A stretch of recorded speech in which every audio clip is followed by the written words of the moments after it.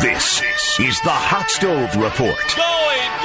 Goodbye baseball. On 710 ESPN Seattle, 710sports.com, and the 710 Seattle app. Hi, everybody. Welcome to our very first edition of Hot Stove for 2021. Finally, we get a chance to say goodbye to a long 2020 year and look forward to an exciting season with more talented young players on their way to the big leagues in a Mariners uniform. Hi again, everybody. Rick Rizzs along with Gary Hill. And Gary has stoked the fires of the Hot Stove with some great guests to kick off the new year. Coming up in the first hour, we're going to visit with Mariners General Manager Jerry Dipoto and talk all things baseball, looking back on the 2020 season and looking forward to 2021. In the second hour of Hot Stove, we're going to talk with Mariners first baseman Evan White, who in his rookie season last year won a Gold Glove. One of a few rookies to ever win a Gold Glove in the big leagues, their first year in a big league uniform. How about that? We'll also visit with infield coach Perry Hill. He's got to be thrilled with J.P. Crawford and Evan winning Gold Gloves. We're going to visit with Coach Perry Hill, and we're also going to visit with longtime beat writer Greg Johns from MajorLeagueBaseball.com. Greg is retiring after many years of covering Major League Baseball and the Seattle Mariners. Gary Hill, I can't wait for the start of spring training. Happy New Year, buddy. Happy New Year to you. It's great to see you. This is a little different for us. Usually we're recording these in our studios at our flagship at 710, but this is a different look. We're actually doing the show from the ballpark, which is great. It is fun to be here, although the roof is open, so it's just pouring on the field. But what a great sight. The grass looks perfect. It's amazing to be here, and it really makes you want baseball to get here, right? Exactly. It's great. Coming up next, we're going to visit with Mariners General Manager Jerry Dipoto right after this timeout. Back to more of the Hot Stove on 710 ESPN Seattle, 710sports.com, and the 710 Seattle Sports app. Here's the pitch on the way. Breaking ball, swinging a fly ball, right center field and deep. Moore going back, Lewis going back, Lewis with a leap, and he makes the catch at the top of the wall in right center field. Holy smokes, what a catch by Kyle Lewis. Justin Turner way back into the gap, and with a full head of steam, Kyle going back to the wall at the top of the fence, brings it back. What a play by Lewis, one away. And welcome back to our first hour of Hot Stove 2021. Rick Rizzs along with Gary Hill, and our very special guest here in the first edition of Hot Stove is Mariners General Manager Jerry Dipoto, beginning his sixth season as the GM of the ball club. Here's the guy that stokes the fire of the hot stove to get the burning embers going for what we hope is going to be a hot pennant race in the American League West this year. Jerry, welcome to our first edition of Hot Stove, and thank you very much. Happy New Year, number one, and what kind of off-season has it been for you the last few months? Well, first, Happy New Year. It's been a decidedly warm stove. I guess it's not a flaming fire yet. Yeah, we are typically pretty active. We're one of those teams that generally does, stoke the embers and keeps it interesting through the off-season. This off-season's moved at a slow pace. And, yeah. And I think we all, to a certain degree, expected that, coming off of the 2020 season and a lot of the struggle with COVID-19 and not knowing a lot about what the forecast looks like for 21. But, as we sit here, we the Mariners have done, I think, some of what we planned in terms of improvement in our bullpen. We added more young talent to our system overall. And, we're geared up. We're planning on going to spring training on time and starting a season with what we think is going to be an exciting group of young players that you got a chance to look at for the first time in 2020 who are going to get a couple of extra boosts from in the system and from guys that we've acquired over the last 6 to 9 months. And, we're excited about the group we're going to run out there. Last year was a year where you couldn't plan for. I mean, it was, in all of our lives, a very strange years for all the obvious reasons. And you had a plan. Did last year affect the big picture plan in terms of competitive window and that sort of thing? It also affected my restaurant hopping. Yeah, I bet it did. But yeah, it affected life, And I think it did for 30 clubs. And we had to take a look at what we forecast was coming into 2021. with the belief that in a 2-year period we were going to be able to add advanced level prospects or young major league players as we reset our roster. And this dates back to the end of 2018. And we thought that the second half of 2020, in a normal 162-game season, would provide us the platform to watch those young players really grow, because that's usually what happens. 300-400 plate appearances for the hitters, right. 100-ish innings pitched for the pitchers, and you start to see that first big step. And we thought that would happen midpoint of last season, and lo and behold, we wound up playing a 60-game season. What we couldn't have expected is that for the most part, those same young players that usually take that big step forward in that prescribed fashion, history tells you, they took that step forward anyway. And we saw in the second half a lot of those young guys with significantly fewer reps really did start to show that level of improvement. And, while we believed at the beginning of this that 2021 would be the year where we could really step into that contending window, we're going to be a little more conservative in how we view that. We still think that we're improving. We do think that we have a chance to be on the back end of contention for a postseason spot, one of those wild card spots, if things break in the right way for us. But we want this season to be about the continued development of those young players. And perhaps by the midpoint of this season, before we get to the traditional trade deadline, we can see that big step that leads us into a really exciting stage in Mariners baseball. Even though, Jerry, last year was a shortened season, just 60 ball games, I think you learned so much about your organization, especially some young players. Kyle Lewis, we'll talk a lot about Kyle Lewis coming up here in the next few minutes, the American League Rookie of the Year. But Dylan Moore, what stood out for you about the 2020 season last year to propel you into 2021? Well, I think the resiliency of our players is the first thing that comes to mind. That group of players, not just us, the Mariners. It was the Mariners. It was the players at our alternate site, and it was times 30. It was 30 teams in the league.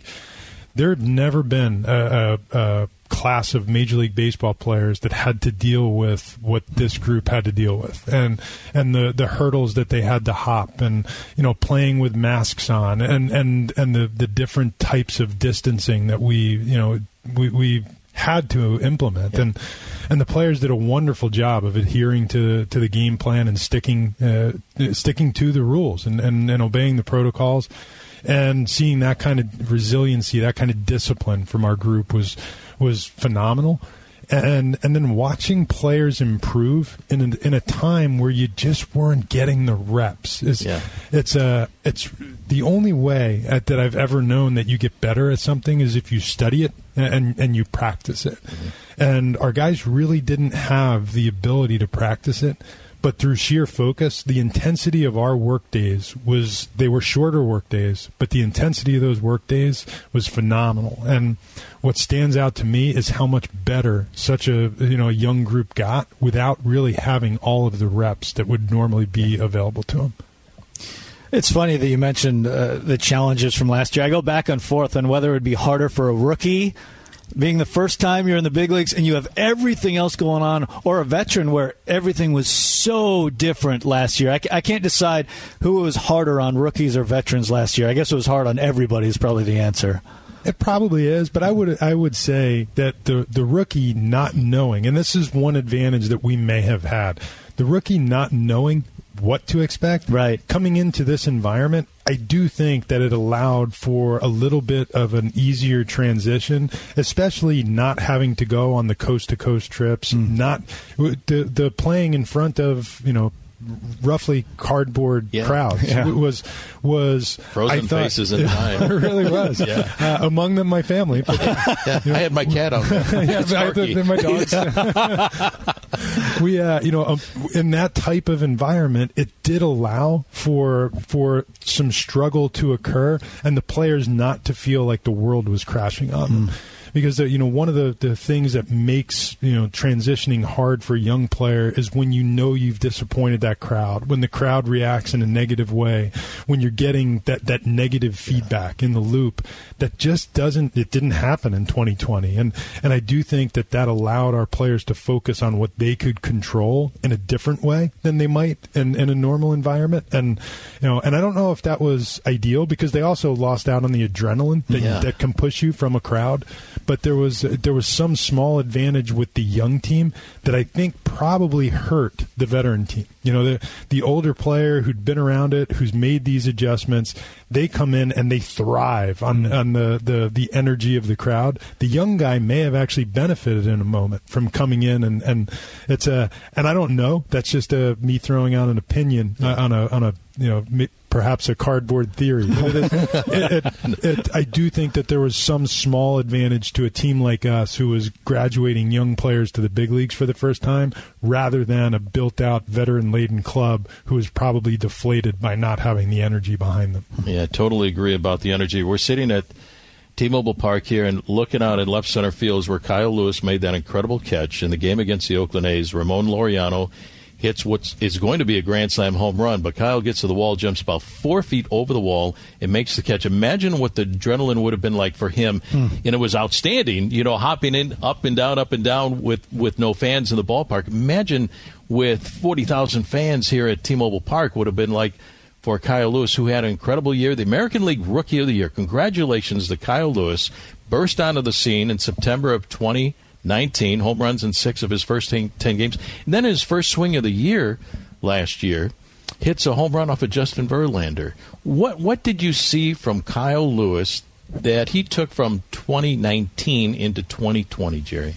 Confidence. In a word, confidence. And I do think that if I had to speak on behalf of all young players in the league, that's what they're looking for, is that confidence. And some show up on the day they get here, they have it, and they know they fit. Some need to find it and wade out into the water and know that it's okay. And I think Kyle, in the September of 2019, he had a fine season in Double-A that year, but not a season that jumped off the page. He had a nice on-base percentage, but most importantly, he took his reps. He played defense, and he played every day.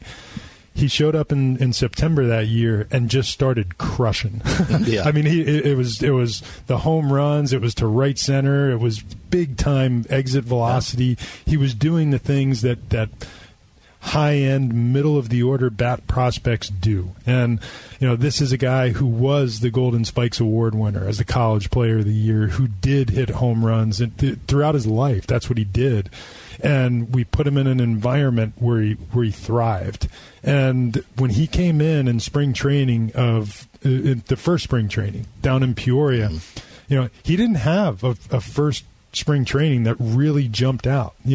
He played well. He hit the ball hard. He didn't have a lot of luck. He hit homers, and it looked a lot like Kyle Lewis 2019 September. He's got power. He hits the ball hard. We got to get to the point where there's some consistency there. He came back for that summer camp, and there was a different confidence to Kyle Lewis than I have seen since we drafted him back in 2016. He was running around. In the outfield. He looked like a kid. He looked like he did when he was first drafted before the horrific injuries. And he was bouncing around like crazy. And the power that he exhibited, and you guys saw it in the summer camp, it was every day. Hitting balls in the upper deck, hitting balls, live BP, smoking balls. And then in the games, I want to say it was like 7 days in a row that he hit home runs. It was like the, Dale Long, Don Mattingly of summer camp. Yeah, close to it. The confidence just jumped off the page. The confidence with which he was running around in the outfield, the confidence with which he showed when he got in the batter's box. And it didn't matter who he was facing.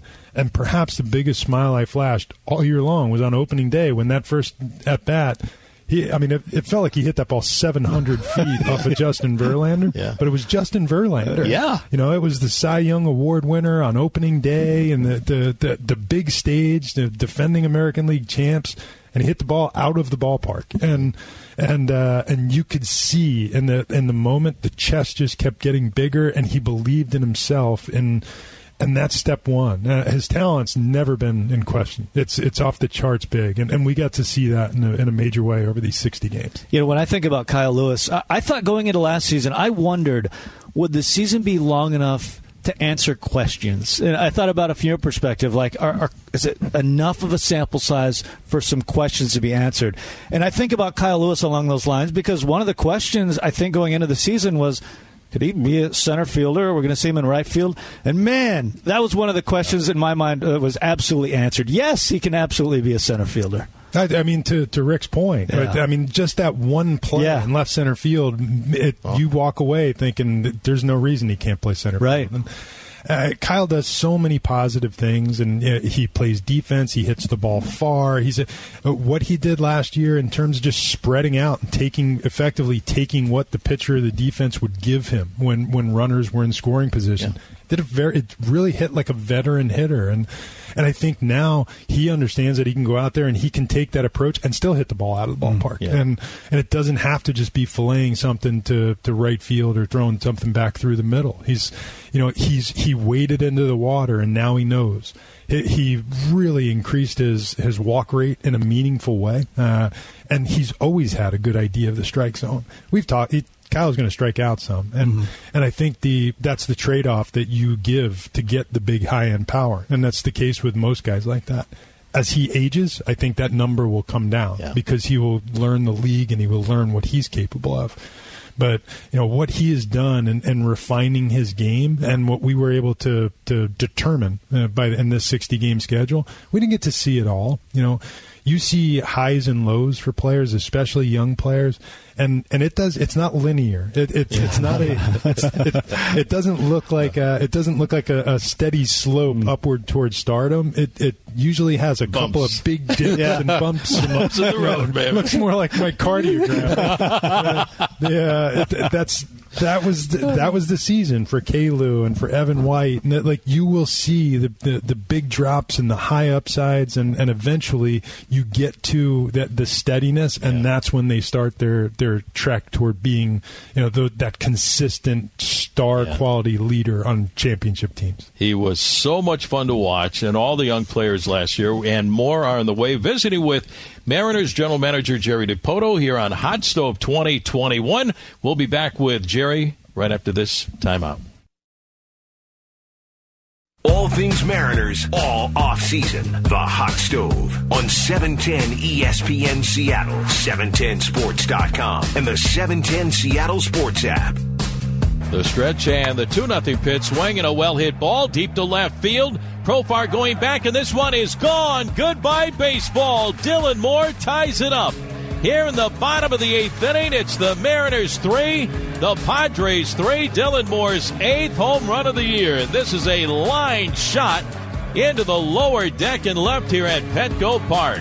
And again, welcome back to Hot Stove 2021. Rick Rizzs along with Gary Hill and our special guest, Mariners General Manager Jerry Dipoto. And Jerry, looking back at the 2020 season, we talked about Kyle Lewis. What a great story. You had a number of great stories last year as these kids had a chance to play. But you had a player in 2019 who played all over the place and did a heck of a job. And then last year missed summer camp, missed the first few games of the season. He was here, but didn't play because he tested positive for COVID-19. Dylan Moore had one heck of a year for your ball club, again playing all over the place.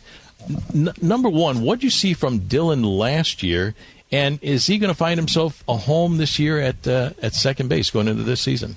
Well, I guess in reverse, I hope so on the last one. Dylan deserves the opportunity to play every day, and second base is the spot that we have that jumps out and is the best fit for him. He's a good defender no matter where you put him. Whether that's at second base, he's a good defender at shortstop. He's done an admirable job in the outfield when we've put him out there. You could argue he's one of the handful of best center fielders on our team.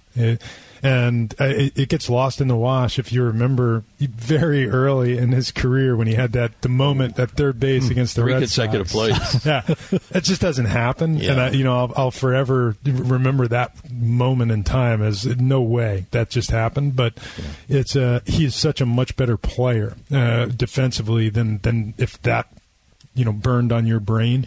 His versatility is a strength. He's played everywhere on the field. And, throughout his minor league career, we signed Dylan as a major league free agent without ever having had a day of major league service. He came through a number of different organizations. I think was originally a Texas Rangers draft choice. I want to say 6th or 7th round. Mm-hmm. And, went by way of trade and minor league free agency to the Atlanta Braves, Milwaukee Brewers, and eventually landed in 6-year free agency. And we brought him on with the belief that his versatility was minimally going to give him some utility, 25th man value on a 25-man roster. And, we really appreciated the athleticism more than anything else. The other thing we appreciated is that Dylan generally hit the ball hard. And, through his minor league career, he hit the ball hard.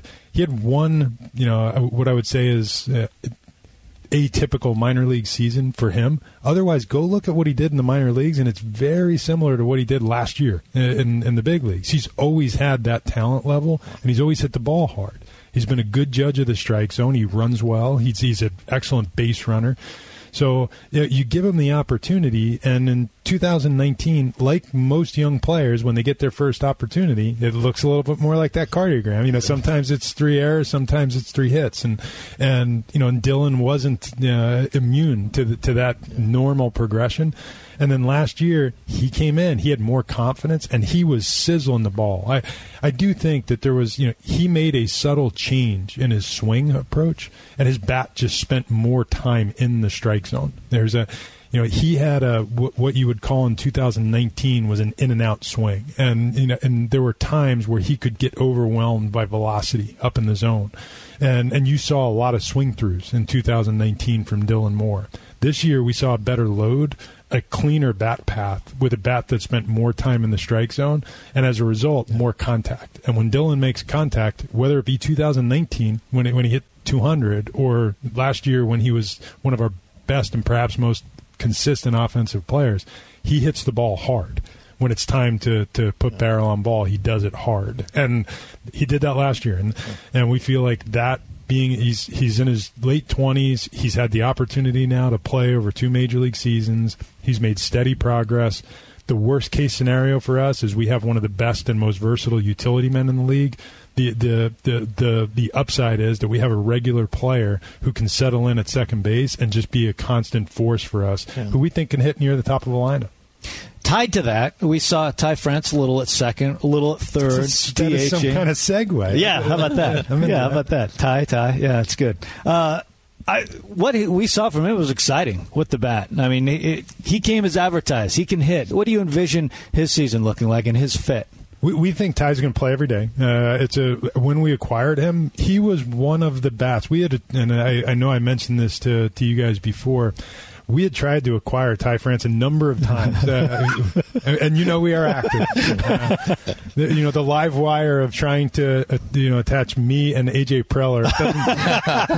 we were separated at birth, but Ty France we tried to acquire on multiple occasions. Really didn't have any luck. As soon as we acquired him, this is a fun story. We acquired him right at the deadline or shortly before the deadline. We fielded 4 phone calls between acquiring him and the clock ticking down from contending teams that wanted us to then spin him and trade him to them. Really?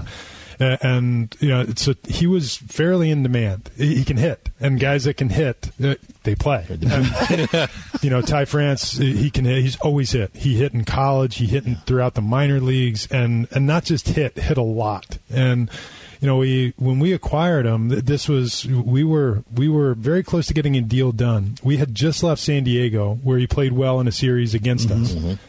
The Padres went on to Colorado, and they were in the midst of a series that had playoff implications for them.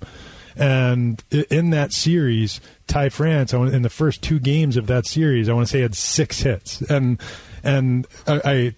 Justin Hollander and I were working through the deal with AJ and the Padres group, and I turned to Justin and I said, could they not have gone anywhere but Colorado? Like Ty France, who was at the time hitting about 3 1/4 or whatever it was, and Colorado in the middle of the summer. You're asking for. I said at some point they're going to look up and say, "How can we trade this guy?" Exactly. We might change our mind here. Yeah. But, Ty, we think a phenomenal offensive player. He's got a good idea of the strike zone. He uses the whole field to hit. Like Dylan Moore, he's versatile enough to play at a variety of different positions. Mm-hmm. He doesn't have Dylan's natural ease with the glove, but we feel like given the opportunity through a normal offseason and full spring training with Perry Hill, that we can really help him on the defensive side. Also feel like he somewhat gets a bad rap because he's never done anything on the defensive side to generate the type of reputation he has as a bat-only player. He's not a bat-only player. We feel like he's a guy who can play some second, he can play some third, he has played first base.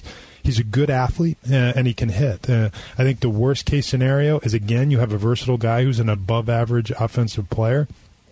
The best case scenario is you've got a regular, and we think he can be a regular as we move forward. Through our growth. He's going to play this year at 27 years old. We think his best position is third base, and ultimately his ability to be an everyday player will be linked to the progress that he makes defensively over these next, let's call it, 12 to 24 months.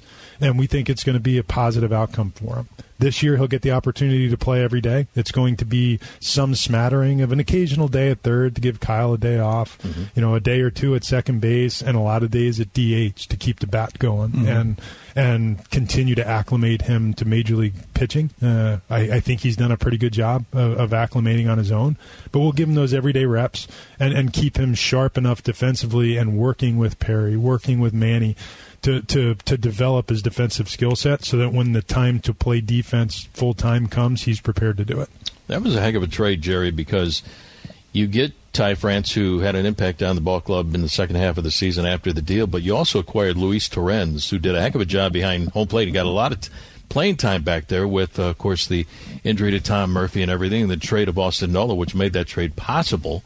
But then you also acquired Taylor Trammell, very talented young outfielder, one of the top prospects in baseball, and also Andres Munoz. And I'm looking at this kid's numbers, coming off Tommy John surgery, throwing 100 miles an hour a couple of years ago, 2 saves in the big leagues, and he had a number of saves in the minor leagues, great walk-to-strikeout ratio. He's only 20, 21 years of age. What? And you want to beef up that bullpen, of course. What can you tell us about Andres Munoz? What are we going to see from this kid? Andres, he was my first sounding board. One of my personal growth missions through this COVID shutdown was to learn Spanish. Really? Yeah. I've not done a great job. Say something in Spanish. Gracias. So you got it down. I've not done a great job of it, but I have been for about 200 days. I'm dialed into my Duolingo, and I'm doing my classes, and I work with the curriculum that our academic group down in the Dominican comes up with. And I've enjoyed it. So we acquired Andres, and I said to him on the telephone, I said, hey, when we get the opportunity to meet face-to-face, do me a favor. Don't let me speak English. Force me to speak Spanish. Really? And he said, I got you, Poppy. And we had a nice conversation. And then I got down and I met him live in Peoria. And I walked in and I said, Andres, how you doing? And I went, gave him the elbow bump. And he started speaking to me in Spanish. Yeah. And it went quickly. And I looked at him and I said, how's your English? And he said, you told me no. You should have said, ¿Cómo te sientes? So then the next 2 days I did speak to him in Spanish, although it was, let's call it elementary. But he has, by our estimation, Andres Munoz, it's one of the best arms in the world. If you were just it's just a great arm. His arm talent is irrefutable. He throws up to 104 miles an hour. His average velocity was about 100. Not occasionally hitting 100. His average velocity was 100 miles an hour, and he was doing that at 20 years old. And not shockingly, put some stress on his elbow, and he wound up requiring Tommy John. But when we were going through that trade, we were looking for who was the addition in this trade that gave it the opportunity to be a grand slam, and Andres was the name we came up with. That if we are willing to gamble on the fact that players do come back from Tommy John surgery, and they do like 93% of the time, and when they do, they oftentimes come back with similar or even greater velocity. We're not really hoping for the greater. Similar is going to be just fine. And he's got a killer slider too. And he's a wonderful kid. He's already throwing off the mound and well ahead in his progression. We expect that he'll be back. Let's call it mid-season-ish was the target. And it's when you get the opportunity to acquire a 21-year-old pitcher who throws 100 miles an hour with a wicked slider, who's already appeared in the big leagues for the first time. He's made his progression. That's what you're looking for. And if we're able to tap into the upside that he possesses and keep him in a healthy, happy space, then we may have found an anchor man for our bullpen for years to come. And we really feel like it's a real possibility with Andres. That's why I'm so excited about the 2021 season. And for many years to come, visiting with Mariners General Manager Jerry Dipoto. We're going to talk about those young players coming up as we get a chance to visit with Jerry here on our first edition of Hot Stove 2021. We'll be back with the Mariners GM, Jerry Dipoto, right after this timeout. Back to more of the Hot Stove on 710 ESPN Seattle, 710sports.com, and the 710 Seattle Sports app. Say, friends, we hope to see you back at T-Mobile Park next season. When you're ready, you can attend games you want, select the seats you want, and secure the savings you want. All for when you want with the Mariners 2021 Flex membership.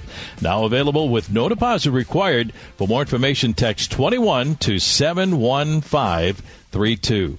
Back again, everybody, here on Hot Stove 2021. Rick Rizzs, Gary Hill, along with our special guest here in the first hour. Winding down the first hour, Mariners General Manager Jerry Dipoto.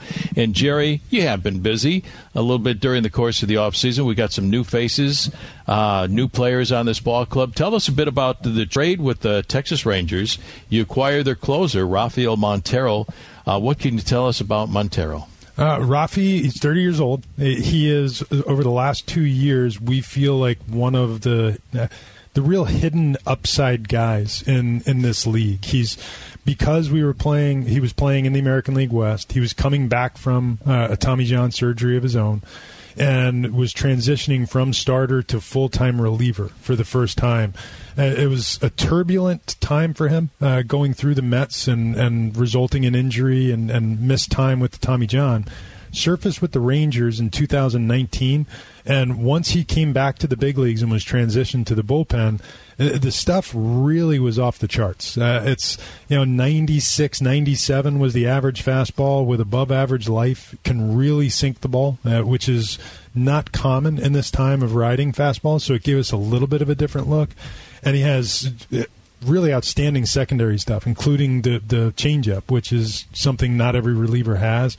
He throws strikes, he misses bats, and he's proven to be generally resilient since moving to the bullpen.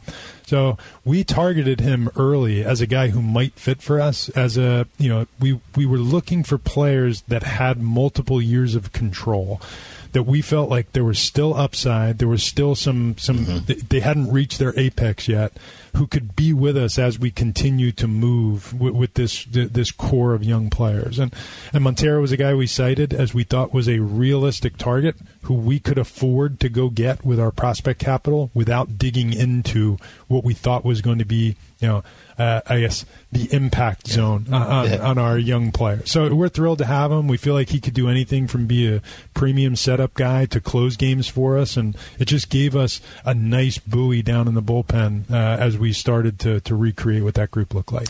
We have seen the last few years it has not been an uncommon path to the big leagues or back to the big leagues for guys pitching in the KBO to come back and be really effective. Where does Chris Flexen fit? Flex was maybe the most enjoyable things we did through this offseason were going and looking under the rocks for guys that we really thought had a chance to be part of the long term with us. And you don't get a lot of opportunity to go out and access 26-year-old free agents with the ability to start who have 4 pitches. And in Chris's case, he was a high school draftee by the New York Mets, came through their system very quickly, was called up directly from AA to the big leagues to fill in the case of an injury, and never quite got the runway to go do what he needed to do. It was up and down. It was send him to AAA, call him back to the big leagues. It was start. It was bullpen. And then ultimately they ran him out of options, and at 25 years old, they sent him to the KBO and sold his contract rights to the Korean baseball organization. He went over and roughly did everything you could do to show forward movement. He threw a tick harder, not a lot. Average velocity's somewhere in the 92, 93 range. He's going to hit as high as 95 and 96. He throws a ton of strikes. He can elevate his fastball to get misses. He can throw it down in the zone and locate to both sides. He's got both a curveball and a slider, and then he's got a changeup that has come a long, long way.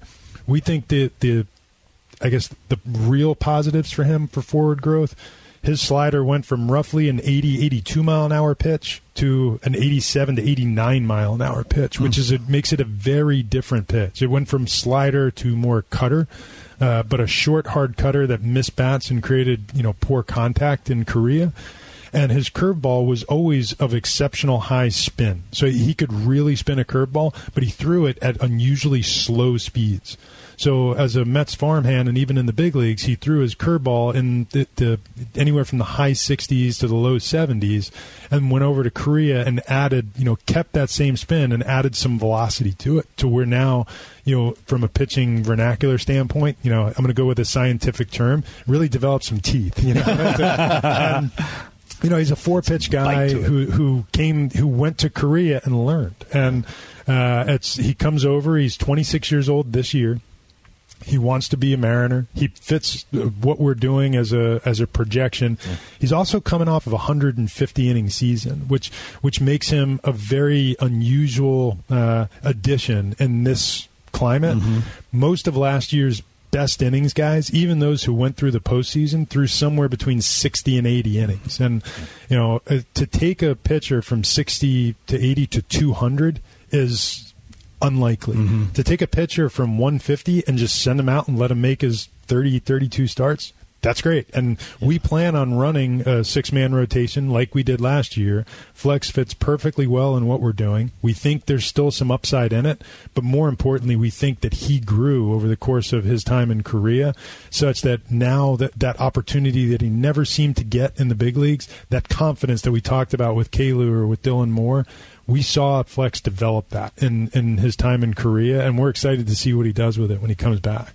Looking for a bounce-back year, what can you tell us about Kenyon Middleton, who, when I first saw him with the Angels, Jerry, throwing 100 miles an hour, and now you got him in the bullpen. That's how we roll. We just get guys who bouncing back off of injury and throw 100. But I guess in addition, we also had a Rule 5 in there, Will Vest, who we picked in the Rule 5 and also throws in the upper 90s with a good slider and a changeup. But Keenan is a guy I've known since he was drafted. When I was the GM in Anaheim, we took Keenan in the 3rd round out of a junior college in Oregon, which is where he's from. I think he's from Milwaukee, Oregon, and good kid. He really is. And in as much as I like him as a person, he is a tremendous athlete. He was a basketball star as a high schooler and went to junior college to play basketball and transitioned to baseball. And I think on the day he was drafted, had fewer than 100 innings pitched in his lifetime, from Little League through college. And we took him and believed that there was upside to the arm if we could just get him to think like a pitcher and repetition.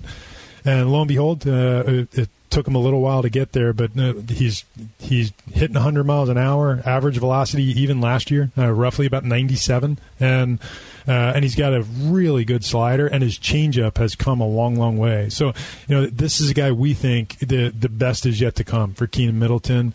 He's just now first-time arbitration eligible as a Super 2. I think he has 4 years of control left, so he just slides right into what we are trying to develop. at 27 years old, and feel like the combination of his arm strength, the athleticism, his aptitude, and as you will find out with Key, he's a lively guy. He brings some personality to the table and will fit so well into our environment. You referenced this early on. It's no secret. It's been a slow-moving market. How do you see the market developing the next month or two, and how active do you see the Mariners being in the market? We're still active. We're checking in with agents. We're checking in with other teams as possibilities present themselves, and we do intend to add. And if we can add one more arm to that bullpen, that would be great. Mm-hmm. We are open to the possibility of adding another starter to the rotation, and we're even open to the idea if the right bat, particularly left-handed bat, fell to us, and obviously we would need that bat to be versatile. There could be a little bit of infield, could be left field, some combination, but just find that left-handed bat. That's what we'd be shopping for. How I see that playing out over this next month or so is, again, it's going to be dictated by when the market starts to break, and there has been some action on the market, and to this point, it's been mostly surrounding the pitching. You haven't seen a whole lot of position players go off the board. But, once you see some of the what I would call the mid-range free agents, and you see it today with Robbie Grossman. Robbie Grossman signs today. That now you have the ability to, some water will start to flow. That's what the top of the market really doesn't break it up. I think the guys in the middle of the market who appeal to 30 clubs, they generally drive the market. And it's good to see some action. I do think that we will be, some form of player on the market this next month or so, but when it happens, I wish I could give you that timing. I just know that when it happens, we'll be there. Jerry, we're running out of time here in the first hour, but I want to ask you, we talked about hitting the ball and throwing the ball. What about catching the ball last year? And J.P. Crawford and Evan White, Evan in his rookie season, both kids winning Gold Gloves last season. How happy was Perry Hill, and how great was that to see these two young players put in so much work, win a Gold Glove last year? I couldn't be prouder. I said this. I said this to Evan. I spoke to Evan, and I've been fortunate enough to be the GM of teams with Rookies of the Year and MVPs and All Stars abound. I've never been on a team where we had a Gold Glover, and that we've been with a team as a general manager where we had a Gold Glover, and to have two of them, and better yet, one guy playing his first pole-to-pole season in J.P. Crawford, and the other guy playing his first season above Double-A. It's it was remarkable to watch. I think both guys were incredibly deserving, and maybe more from a broad sense, what our defense did year over year, how much we improved from 2019 to 2020. We haven't talked about much of our pitching and the phenomenal year that Marco had, or I think the growth that we saw from Justice Sheffield and the surprise of Nick Marjavakis and the impact of Anthony Mashevitz. So many positive things. None of them means any more to us moving forward than our defense. Yes. Our defense with Evan, with Dylan Moore, who playing every day changes our defense. J.P. Crawford, who I genuinely all year thought there can't be a better defensive shortstop in this league than J.P. right now. Kyle Seager's steady Eddie at third base. Getting Tom Murphy back at catcher to go with Luis Torrens and ultimately Cal Raleigh. We feel like our defense is really solidifying. That makes your pitching better. That makes every day better. That makes you a more consistent team. And those two guys you just mentioned are going to be the anchor to that for a lot of years. Wish we had more time, buddy. You are fantastic. It's been a lot of fun here in the first edition of Hot Stove 2021. We'll get you back because we have so much to talk about. Jerry, thanks a lot for being our first guest of the year. You got it, guys. Hopefully it's a good 21 for everybody. It's going to be exciting. Mariners General Manager Jerry Dipoto coming up in the second hour. We're going to visit with Mariners infield coach Perry Hill. Also, that Gold Glove winner at first base, Evan White, along with Greg Johns. We'll be back with more on Hot Stove 2021 after this timeout.